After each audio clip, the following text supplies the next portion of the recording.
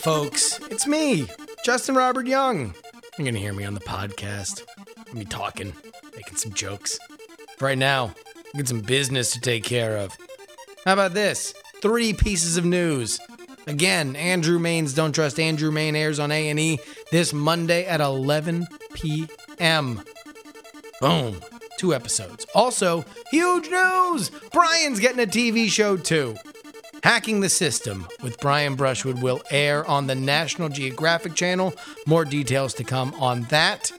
And we got a new place for you to live stream not only weird things, but a bunch of fun content. Head over to diamondclub.tv and see what we're working on. Enough of that. Let's get to the show.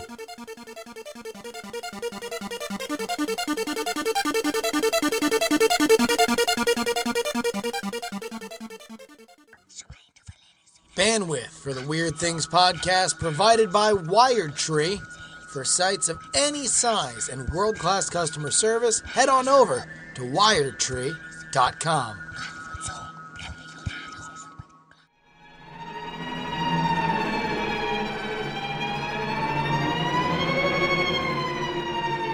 Ladies and gentlemen, boys and girls, and little babies, for our audio listeners, we have a special guest.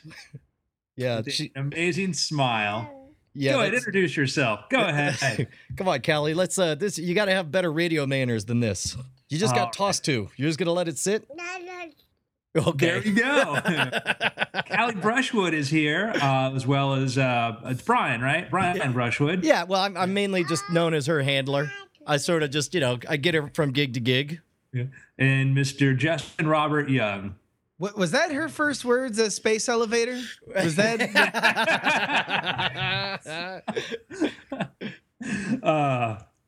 Well, gentlemen, little girl, let's jump right into this, okay?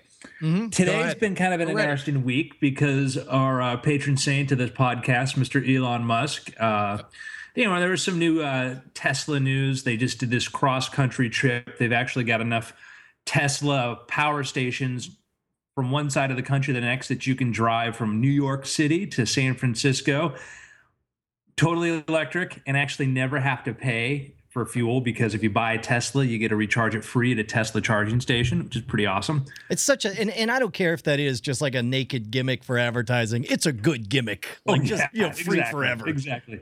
Yeah, but that's although that's part of the selling point. Like apparently a friend of a friend tried to call and buy a Tesla, and she got a quote for what it was going to cost. She's like, "Oh wow, that's kind of halfway reasonable." Like, I mean, it's more expensive, but I was thinking about it, and then she actually went to the dealership, and they kind of threw down the fact that number that they'll quote you is the lifetime of the car without buying gas. That's like they subtract what you would normally spend on your vehicle. So the number is, they don't give you the actual amount you're going to hand over in cash. You go to the website. No, I mean they do when they ask you, but it's part of the sales, part of the pitch. Go to the website. They have a calculator. Disclosure: I am a Tesla investor. Anyhow, I bought some Tesla stock. I saw that they freaked out. Like, I never buy individual stocks, but I'm such a fan. As I figured, what the heck? Like, it took a dip. Sure. Like the first time somebody took a cell phone camera of one of them catching fire, and everyone's all like, cars can apparently catch fire, and freaked out. And it's the Human Torch of cars. It's great. Exactly. It was a great time, buy at that point. Me, I just did it on the IPO because I had confidence in Mr. Musk. Well, you were right to do so. But anyhow, I digress. What I'm here to talk about, gentlemen, is Mr. Musk had some conversations and was out there talking to the media, and the subject of, I guess he's involved in space somehow. Yeah, SpaceX. Yeah, he's all about the SpaceX. What it is. Mm-hmm. Well, as we've covered ad nauseum on this podcast before, SpaceX is pretty amazing. And Musk had talked about the goal of eventually, I'll use the term occupying Mars, although conquering Mars or colonizing Mars. Oh, I like conquering Mars. Sure.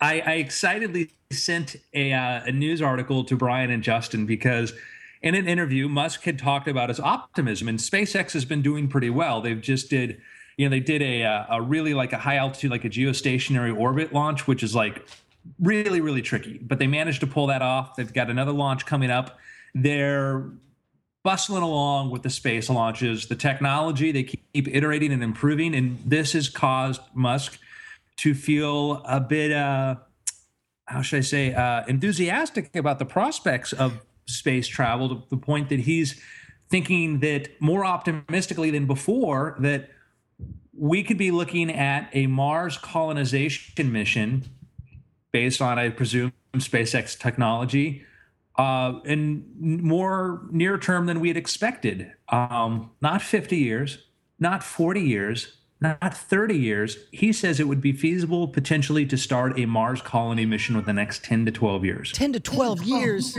Like I'm saying, that's like within the realm of my kids going to college and then we're going to freaking Mars. Yes, exactly. Mars College. I'm just really sad we stopped dreaming. Yes. You know, because imagine what kind of crazy plans we would have if we hadn't stopped dreaming. We would be talking about going to Mars within. Oh wait, we're talking about that. Yeah. Look at that. And he says to make this feasible, you would need really, really large rockets, much larger than the Apollo systems. He's talked about, there's been alluded to a rocket system called the MCT, which is a big super heavy lift rocket. You know, they're keep testing the reusable Grasshopper platform, which if that becomes feasible, that means the cost goes down dramatically. And the MCT, by the way, you know, they've talked about, well, we've got this MCT we're developing, which is just a big giant rocket. And what does the MCT stand for? Master Control Terminal. Yes. Missy Carlton Taylor, my old teacher. Yes. Oh, that was a mystery in the forums, and then somebody came out right and said, "Oh, it stands for Mars Colonial Transport." Oh my God, that's so amazing! Here's the thing. Yes, we're all aware that there may be terrible missteps and that maybe they won't hit the number or whatever. But to me, the prize is that right now people are saying that with a straight face. Like that's a real, genuinely awesome thing that happens just this minute. There's a really boring piece of database software in SpaceX that just lists things that they own, right? And on that, next to like some flange or widget is, you know, components for MCT. So, this is we always hear people bemoaning about the fact that NASA's not doing it or whatever, and we've talked about that before. Did I see another story right where they said like right now they're planning on funding 3 different private space in ways to deliver payloads, but now they're talking about dropping it to just 1.5? Yeah, we'll get in just a second, but I want to give people just a sense of scale. What does 10 years mean in a technological point of view? Okay, 10 years ago, Facebook launched. Wow. 10 years.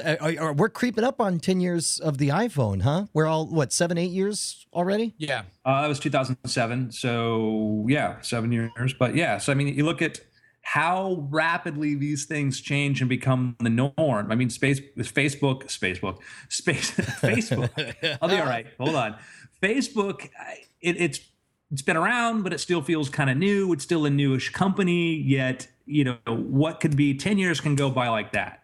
10 years ago, we were in the thick of freaking out because Janet Jackson's nipple was on the television. That was 10 years ago. Yeah, if you had a friend who had a high-def television, you could zoom in real close and see that nip. I'm still not over that, to be honest with you guys. You're traumatized? Yeah. But, I mean, that's 10 years, and again, that's a very optimistic, estimate, but the idea that the preeminent engineer of our day, the Edison of our day, the Tesla of our day, the Henry Ford of our day, whatever of our day you want to call it, is saying, a guy who is an extremely rational guy who is launching rockets right now, putting stuff in orbit, building electrical cars, viable electric cars, is saying, yeah, I think in 10 years we could actually start a mission to Mars. Well, and keep in mind, starting, let's say that they get the reusable platform working, and this is the part that confused me was, I mean, do you really need a rocket that big? Because which rocket is using the Grasshopper system right now? It'll be eventually built into all of them. Okay, so if that's the case, then it just seems like you just make a whole bunch of little trips and you assemble a spaceship, Enterprise style, out in orbit and then send it off, right? Couldn't you do that? Well, the more efficient way is you launch from Earth and you continue your burn and you go into a Martian trajectory rather than try to build something in orbit if you have that. And the bigger the rocket you have, the more cheaper it becomes because you take advantage of all these sort of advantages, because your hardware, if you scale your rocket, you increase your rocket engine, by 30%, you can carry twice the payload or something to that effect. So it is a matter of, it's more efficient to fly 727s across country than Cessnas. All right. Well, let's, and maybe we can dovetail into the topic that Brian was talking about through this. Is this feasible if they are not getting government funding for missions between here and there? Is 10 years optimistic if the government says that we are not going, for whatever reason, we don't really want this awesome, cheap space travel that we have? Or if they just say the contract is going to someone else, like we're gonna do all Soyuz because we got them laying around. I think that there's probably in the SpaceX spreadsheet, there's several contingencies. When it comes to getting launches, like getting paid for doing commercial launches, the Russians and the Chinese, do a lot of that. And right now, the SpaceX is getting a lot of corporate customers, and there are enough people with big pockets excited about it that I certainly think that there's a tremendous amount of potential. Worst case scenario, Elon Musk says, I'm going to go IPO this and I'm going to do, but here are the conditions that you can't, we're going to Mars, whatever. And, you got to let us do as we please. Shareholders have to understand that. I think, he could raise any amount of money that he would need. And I don't think at this point, having proven the technology, having proven that they can do this, it would be a setback to a degree, but I think that they were always trying to make sure that they were not a military industrial contractor. To the government, beholden to completely. And I think that it's certainly having NASA fund things like the crew development things, and that gets into a problem we have now is the problem that Virgin Galactic is having is they want to do these missions into low, just take you into the upper atmosphere, space. Edge of space. The problem is they want to be able to continuously improve their rocket systems, but under FAA regulations, you can't modify your craft after you've been certified for it. And then to go through the recertification process could take years. And they're looking at this problem like, okay, if we notice that we can get a slightly more efficiency, make it slightly more safer, we ground it. Do we ground our fleet for 2 years and wait for FAA to approve this? And, we're in a position where government's not really ready for how fast these things iterate. Well, and that's the other thing is in the article that I had run across, the idea was that NASA, instead of funding 3, they would do 1.5 basically. And the idea is that it would foster, kind of a cutthroat competition between them, which theoretically would scoot things along. But the problem is that number one, it introduces some unreliability, some chaos. If you're trying to make a plan and you don't know if you're going to sink billions of dollars into something and have nothing to show for it, it makes it harder to risk that money. But also there's a culture difference in the get it done SpaceX kind of ethos versus the no, seriously, stop everything. Every screw must be certified. Lives are at stake and we got to cover our butt NASA type thing. Yeah, there is there's the problem that NASA has, and NASA's got some of the most bright, talented, and ambitious people in the world, is that you're inside of a bureaucracy that belongs to the people, and obviously there's the political side. You're beholden to a few politicians who decide your funding, pork barrel politics, and then internal stuff, and then the idea that we can't have any risk at all, and that becomes it's a lovely notion, and then the way in which they try to make that the case doesn't really work out. You can say that on paper, let's have zero risk or whatever, and there are the processes we'll have to prevent that. And we've had 2 shuttle disasters. So, yeah. Right. Well, and that's let me ask you a question. We are in the nascent stages of a presidential race. if Elon Musk, we're 2 years away from it. If Elon Musk is saying 10 years to a Mars shuttle launch, that means that somebody that got elected during this next presidential cycle, should they go 2 terms, would bring them right up to the edge of that window. Mm-hmm. Is this something that could enter the national stage of consciousness in a for or against kind of way in the presidential race, aside from in my head, if I was given how well Newt Gingrich's bold endorsement of space and exploration helped his campaign. Are we on the edge of that? Like, is there a point where, like, we'll look back at the fact, and Newt Gingrich brings a lot of Newt Gingrich baggage and a lot of I talk about whatever kind of baggage to bring that up. But could a level-headed popular candidate bring something up like that and bring Elon Musk on stage and say, I am for this, I want this, and not be laughed out of the national consciousness? Well, and you realize the real question here is, can we see a presidential debate essentially devolve into a Weird Thing style argument, like an actual argument from our show suddenly shows up like, you can't do a one-way trip to Mars, it's crazy. That would be amazing.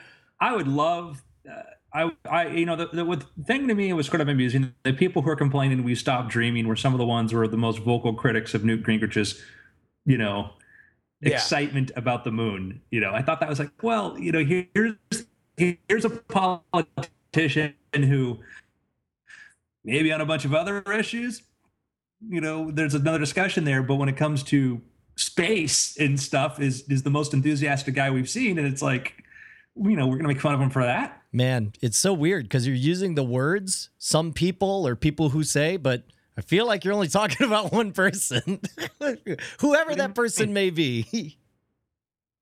Well, there was everybody who retweeted it. Oh, okay. Those people, all those. Okay. That's fair enough. Everybody. I'm so confused here. You had a bit of a Skype hiccup, but we were able to hear everything. Hopefully you didn't lose too much of us. No, I just missed what you were talking about, the some people. Oh, I was pointing out that, like, you're saying that you were using the plural of these people, but I was thinking that it was only one person, and I was being coy about who that one person might be. No, I mean, it was like an SNL skit and anything else about. Oh, really? Oh, all right. Oh, yeah, no, about Gingrich. Yeah, no, not Gingrich. I'm talking about, you're saying that We Stop Dreaming. So Neil deGrasse Tyson had the big We Stop Dreaming thing. It got edited into a thing. Everybody retweeted it. It was a big mass movement of NASA nostalgia that we stopped dreaming because we're not funding all these other projects. It was certainly a movement. It was a lot of people, and a lot of those same people were also very, very critical of Newt Gingrich, for which I think, listen, if you want to be critical about Newt Gingrich, be critical about Newt Gingrich, man. There's a lot of stuff to be critical about that dude about. Like, I'm not caping up for Newt. I'm just saying that, like, kind of crazy. Yeah. I'm just saying that I would like for this to be in the national consciousness. I would like for us to have a national robust debate about it, largely because I think the stuff that we talk about here is on the right side of history, like that we want, and I think the public wants to know that we could be a multi-planet species within our lifetime. That's a really, really rad idea. Like, there's something very central to human nature about being the ones that were there when it happened, and this is like, when you think about, man, what would it have been like to be alive when, continents were being discovered or kingdoms were being set up and falling within a lifetime like that. This could be that in a grand scale. And I think that, it's interesting is that, like, the idea of the exploration of space being a good thing is, not owned by any particular party. Both parties have either at different times fully supported that or have said, let's not, be as ambitious about that. And so it kind of doesn't know any political ideology, which is what I kind of love about the notion. Sure. Although I'd love to see somebody get real aggressive about it. I'd love to see somebody just high-fiving Elon Musk saying, when I'm president, this whole Mars thing, man, like, let's roll. Yeah. Gentlemen. Yeah. I'm going to say that. So there's a really fascinating article came out a couple days ago, a study, and it's one of those things, I read this and I'm like, oh, this is awesome. this is really exciting, and the ramifications of this are incredible. And then I try reading everything I can on it, and I can't find anything to say that yes, it could be used for this really cool application. Japanese researcher has said that they have been able to teleport energy. I'm sorry, it sounded like you said teleport. Sounds like you dropped the T word there. Teleport. All right, now what does that mean to teleport? Like Banff? Like, you know, Yes. like Nightcrawler teleport? Well, okay, but is this teleport energy, like, is this faster than light, or I guess as fast as light, or? Quantum, same sort of quantum kind of thing. The state changes, whatever. And if there's any information change, then it would be speed of light, what have you. But so I read this and I'm like, okay, I've got, my little cesium atoms or whatever they're using here, and I got my thing here, and I put energy into this system there, and I get energy out of that system over there, right? Yeah. Now, So I read that. I'm like, okay, because then what's really cool is like, I'm thinking like, you have a rocket ship. Yeah. You build your power plant, in orbit somewhere, and you collect all that energy and you just teleport it to the rocket. And if you want to get to relativistic speeds, well, guess what? You can do that now because you don't have to carry all that mass that's accelerating you. So, well, tell me this: can you encode information in the energy? Like, is this not only a way to transport, a lot of important energy, but also basically have a kind of an Ansible type thing? You would not be able to send information faster than light.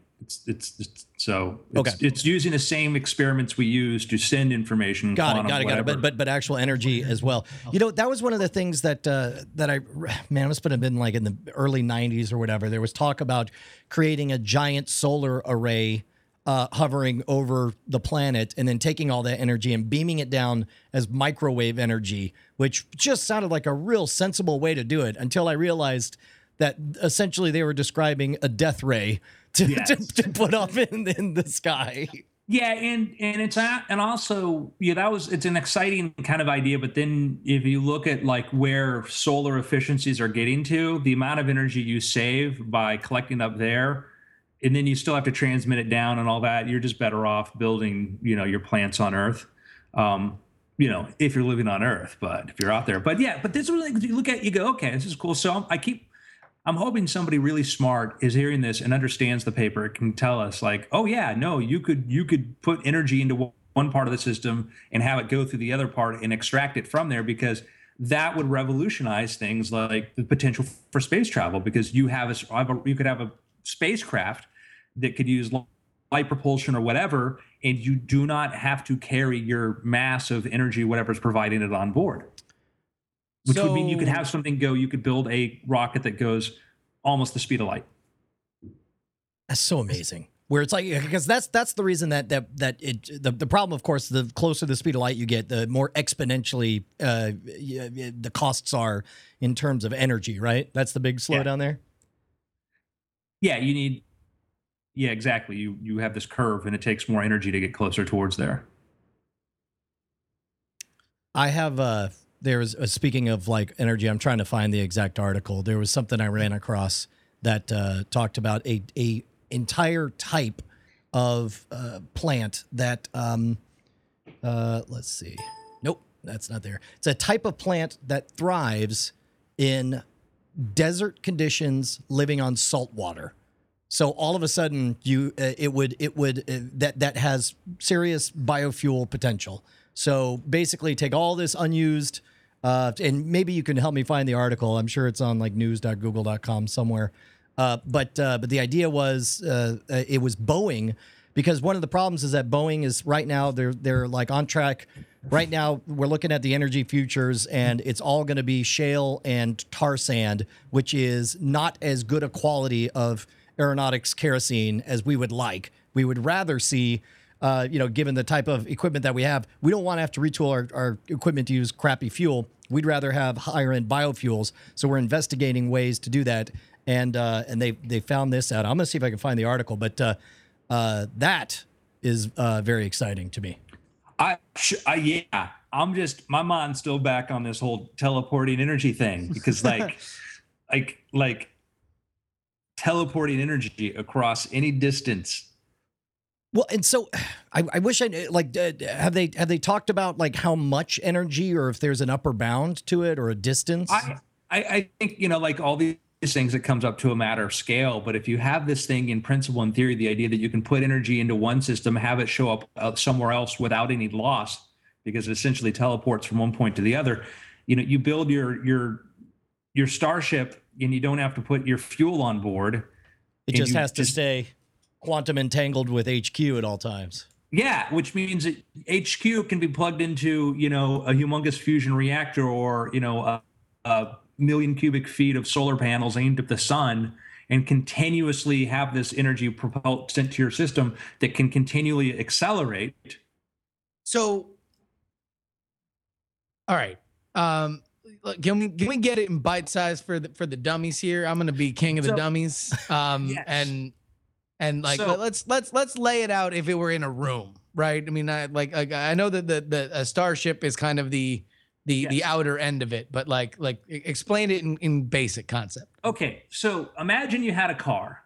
Okay, now if you push the car, it's gonna get stopped by friction, wind resistance, and then the friction against the surface that it's on. Okay, we put that car in space, we give it a little bit of a kick. It's going to keep accelerating at the same speed at which we kicked it, right? If you can have a little motor on there that, shoots off a little, something that gives it a little propulsion, it could be an ion, it could even be photons or whatever that gives it a little bit of a push, it's going to go faster and faster and faster, right? Now, the problem is if your car has your fuel tank and has to carry all that fuel, you're trying to move that massive amount of fuel. And once you're out of fuel, you're not going to accelerate any faster, right?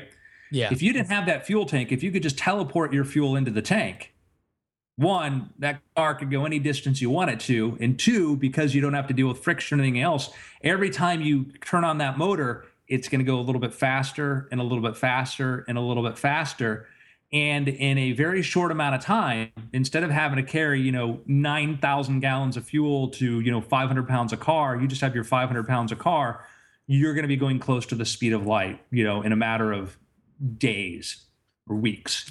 So is this space dependent or could it happen like, could it be a car thing where I just buy my fuel by subscription and we run? Yeah.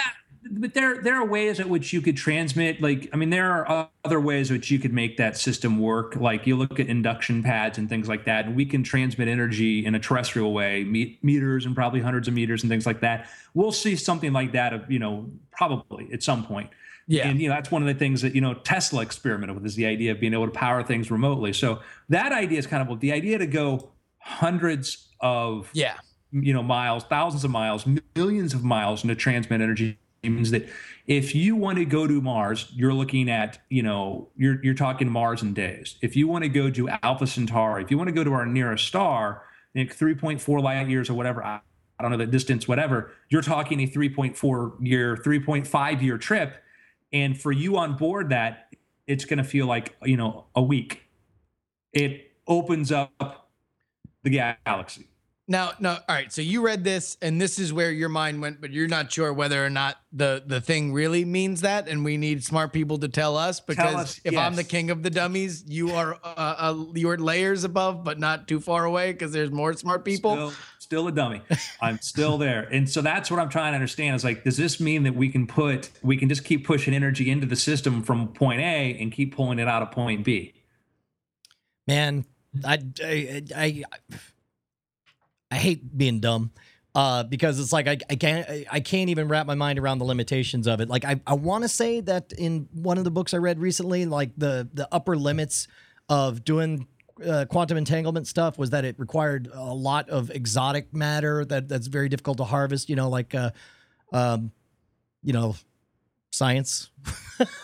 I mean, it's just, I don't know. There's like unobtainium. Yeah. That's like for like wormhole stuff. We can do some of these examples on like tabletop stuff like that. And, we're you take things like, antimatter, there is a Moore's law to that, where we every, like 3 years or 2 years or something, we double the amount of antimatter we can produce. And we're looking at within 30 years time, antimatter is going to be a practical fuel source for certain kinds of space travel. That is following amazing. What's been going on before, assuming no radical breakthroughs, but the same persistent incremental ones. With quantum stuff, we can transmit information using these little quantum things across the tabletop. And assuming that it follows that we're not violating the law of physics. There's no violation of law of physics. You're putting information into a system, we're getting it out of the system, we put an energy in, we're getting it out.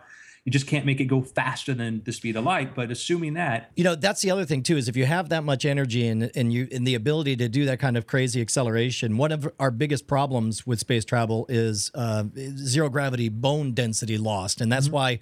That's why we have people exercise and strap themselves down to run on treadmills so it jostles the bones in ways that keeps them strong. If you could do that, you could accelerate at 1G and have essentially like that Starship Enterprise experience of you're just walking around like it's any other place. You spend half the trip accelerating at 1G, the other half of the trip decelerating at 1G. You end right there. But the thing is that remember, like at the speeds you would be capable of going, the relativistic speeds, your trip would be for the person on board the ship would be really short.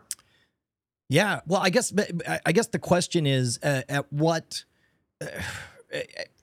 how fast can you accelerate before you start damaging the body? Like, would you accelerate at 2G? Can you live all day at 2G? Can you live all day at 3G? Because we do it for a short amount of time during rocket. And what about LTE? In answer to that, Jaime, aka Tensor Guy, we're hoping you'll answer this for us. Yeah, I would imagine that based on the nature of the mission, and I wonder how fast you would get to relativistic speeds at accelerating at 1G. This is all great. We should get a scientist on this show sometime. I can look at it and I can go, well, as a writer, this is interesting because this doesn't violate the law of physics and we can do X. As somebody with any sort of practical knowledge of how the world works, I have no clue. And welcome to the charm of the Weird Things podcast. Speaking of which, I had another question that I wanted to ask our friend of the show, Dr. Paul Zak, who wrote The Moral Molecule and is an expert in oxytocin. And of course, oxytocin causes you to be more fair in business negotiations. And they have ultimatum games where people on oxytocin were more generous with their money. But I was wondering, and one of the things he says in the book is that you can induce a flood of oxytocin just by hugging someone. And so, that's one thing he'll do. He'll announce, so it's not weird, like, hey, I'm going to give you a hug, just so you know it's coming. And then it affects the way people react. It was the weirdest thing. When we went skiing with Bonnie and I, she was having a hard time really being aggressive on this hill until she started cursing. And it was the weirdest thing. Like, just the act of cursing just sort of got her in this punk rock mindset where she just attacked it. And I wonder if there's any experiments about whether you can induce testosterone by cursing or listening to certain kinds of music or whatever. I figured if any of you guys get the chance to talk to Dr. Zak, let him know that's what I want to know. Yeah, it's a great question. Like, I wonder maybe just adrenaline, that might be, engage that fight or flight response. That's a very good question. So your wife's a foul-mouthed woman. Okay. Well, when it suits her, when the kids, I think it took like 48 hours for the effect to wear off of constantly being around kids and on good behavior. And it's like, it didn't matter. Want to do one more space thing that's kind of cool and awesome? Yeah, I think we got like 9 more minutes. So the Dwarf Planet series, which is out there hanging around, biggest asteroid in the solar system. They're using the European Space Agency Herschel Space Observatory, and they're looking at it. And what do they see coming off a Ceres? I would think just like coming off, I would imagine like you get a lot of some ice. Vapor. Was it vapor? Yeah, it's vapor, water vapor, shooting out little streams of water vapor. Because I guess it sublimates in the face of the sun's heat. Well, Brian, apparently you should tell these scientists because they still don't know what does. Although that's actually breaking news. That's actually probably the prevailing theory. So, but yeah, it may be volcanism. That hot material interior is being spit out. That there could be something going on interior that could still be kind of warm inside there, and it's heating up water and it's shooting out. So, Sirius has often played an important part in a lot of sci-fi stories because if we want to go colonize something that's not as big as a full planet, you go there, and guess what, folks? We got water.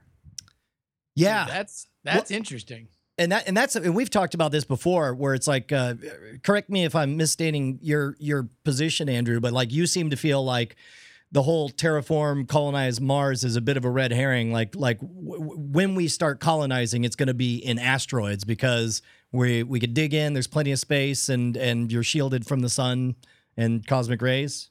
Yeah, I think long before we have a breathable atmosphere on Mars, we're going to be happily living inside and in orbital habitats and planetoids and other places. Just the given time that it'd take to turn. And I think, not to say I'm against terraforming Mars. I'm like, let's do it. But I just think they'll have more people will be living, on these rocks and other places, and spread out throughout the. There'll be a point where more people will live on artificial habitats than will actually live on planets. God, say those words again. That's so mind-blowing. I think there will be a point when more people live in artificial habitats and asteroids than actually live on planets. I like that you did, though. And that's not a novel idea. I've been rereading The Player of Games, which Ian Banks, I think, was my pick the other week. And that's one of the things he talks about. The character there, they live on these big, huge, flat sort of planet-type surfaces. And most people in this future singularity-esque type civilization live on those. And very few people live on planets. And he's talking to somebody and she's been describing volcanoes to him. And he's like, wow, those sound very unpleasant. Because, they wouldn't have volcanoes on these big, huge, flat artificial gravity systems or whatever controlled by, robots. I don't know. And I wonder too, every time I visit Manhattan, I just think of it as an arc, as a spaceship. Like this is, in fact, there was some proposal around the turn of the century. Like if we did need to get to another star system, you could build a 3-mile arc with a sustainable whatever inside. It would be roughly the size and shape of Manhattan. And I'll tell you what, man, Manhattan kind of has it figured out. Like once you put your mind in that space, you can pretty much picture this is what it'd be like to live on an arc. The exception being, though, of course, that you would have only 1% of the living space you have on Manhattan because everything, food, resources, all that is brought in. Sure, so it's not exactly what we'd call self-sustaining. But it's roughly an analog as far as how cramped an existence you could live with because you picture. Oh, go ahead. Yeah, see, the thing we think about too is that I live out here. I'm right now I'm in LA, but I also live back in Florida. And where I live in Florida was an inhospitable place because of malaria, because of swamp, because of all that. We terraformed that. Manhattan. If you look at the original outline of Manhattan versus what it was before and what it was now, in the 19th century, they were extending the surface area of Manhattan by just throwing their garbage and just dumping stuff out there and expanding it. When they were digging, the new location for the Freedom Tower, they found what looked like the remnants of a ship, because, the stuff that they build. And so we've been, the Dutch have been doing this forever. The Japanese have been doing this. And you look up Google Earth, look at Dubai, and there are people, the most luxurious place in the world to live right now. It was ocean. Yeah. Yeah, that's the favorite crazy game is watching them sculpt all these, super high dollar, like you could live on islands that are analogs to the world, or they've got this islands that are all carved out to look like a palm tree or whatever. Freaking Dubai, man, that's crazy. Crazy. Dubai now. You want luxury? We ready to jump into picks? Dubai. Yeah, man, let's do picks. I'll do mine. Right now I'm reading Steven Pinker's How the Mind Works, which I believe was done back in the 90s. Some of the references feel a little bit dated, and it's a bit heavier than I had expected because I really enjoyed Better Angels of Our Nature. But this, man, it definitely is very precise and tedious. He talks about all the different theoretical processes that your brain uses, the different demons that are simple constructs that you can have a simple neuron just figure out X, Y, or Z. I don't know. It's mostly over my head, but I'm enjoying it quite a bit. Cool. I'll do my pick. It is a qualified pick, and it is I would say that arguably that everybody involved with this would tell you that this movie was not without its complications and didn't quite deliver at the box office the way anybody hoped. But for some reason, I've watched it twice now, and that's Ender's Game. And, if you've read the books, we can get into, the book's this, but I think that they tried to adapt some of the important concepts of the book into the movie. But the problem is the book should be, a 6-hour miniseries or something. There's just so much story in there. It's hard to fit it into a film, I think, without giving up on a lot of things. And they tried not to let go, which I think is one of the problems of it. But it's clunky. It's very, very clunky. I could nitpick the thing for a long time, but I watched it and I said, I'm going to watch it again. And there are parts that I really enjoyed, how they portrayed the zero-G, battle simulations and other things into it. So if you like space stuff, I say you should see it. That's the ringing endorsement. I gotta watch it, but just from the trailers, I think I'm at the point where I'm worried about Harrison Ford being in the new Star Wars movies. Oh, just because he looks like he's phoning everything in and just doesn't care. I think we've reached the point of diminishing returns on Harrison Ford as an actor, but that's a whole nother topic on weird things. Speaking of the point of diminishing returns, I started watching Sherlock, and it's Sherlock because it's great to see those guys be Sherlock and Watson, but man, I'm up. I watched the first 2 episodes last night, and I liked the first one. I really did not like the second one, and I hope the third one kind of redeems it. But are you talking it's about still good? It's so good to watch. But you're talking about of the most recent season. Yeah, this is the most recent season. Okay, just aired on PBS. Yeah. I thought the third was the best of the bunch, but the first one, man, they took an awful lot of isn't it just adorable how flummoxed he is, Yeah, and that second one, 75% of the thing are just like, oh wow, really? We're just telling Shaggy Dog stories? Is that what we're doing? Is that these guys have movie careers? They should be hobbits and dragons, man. We got them back here to London for this? This is what we're doing? All right, fuck. Yeah. Yes. All right. Whoa. Something switched. I think we hear a different sound now. You all right? Yeah, I think it's on your end. That's weird. All right. It's been weird. Yeah!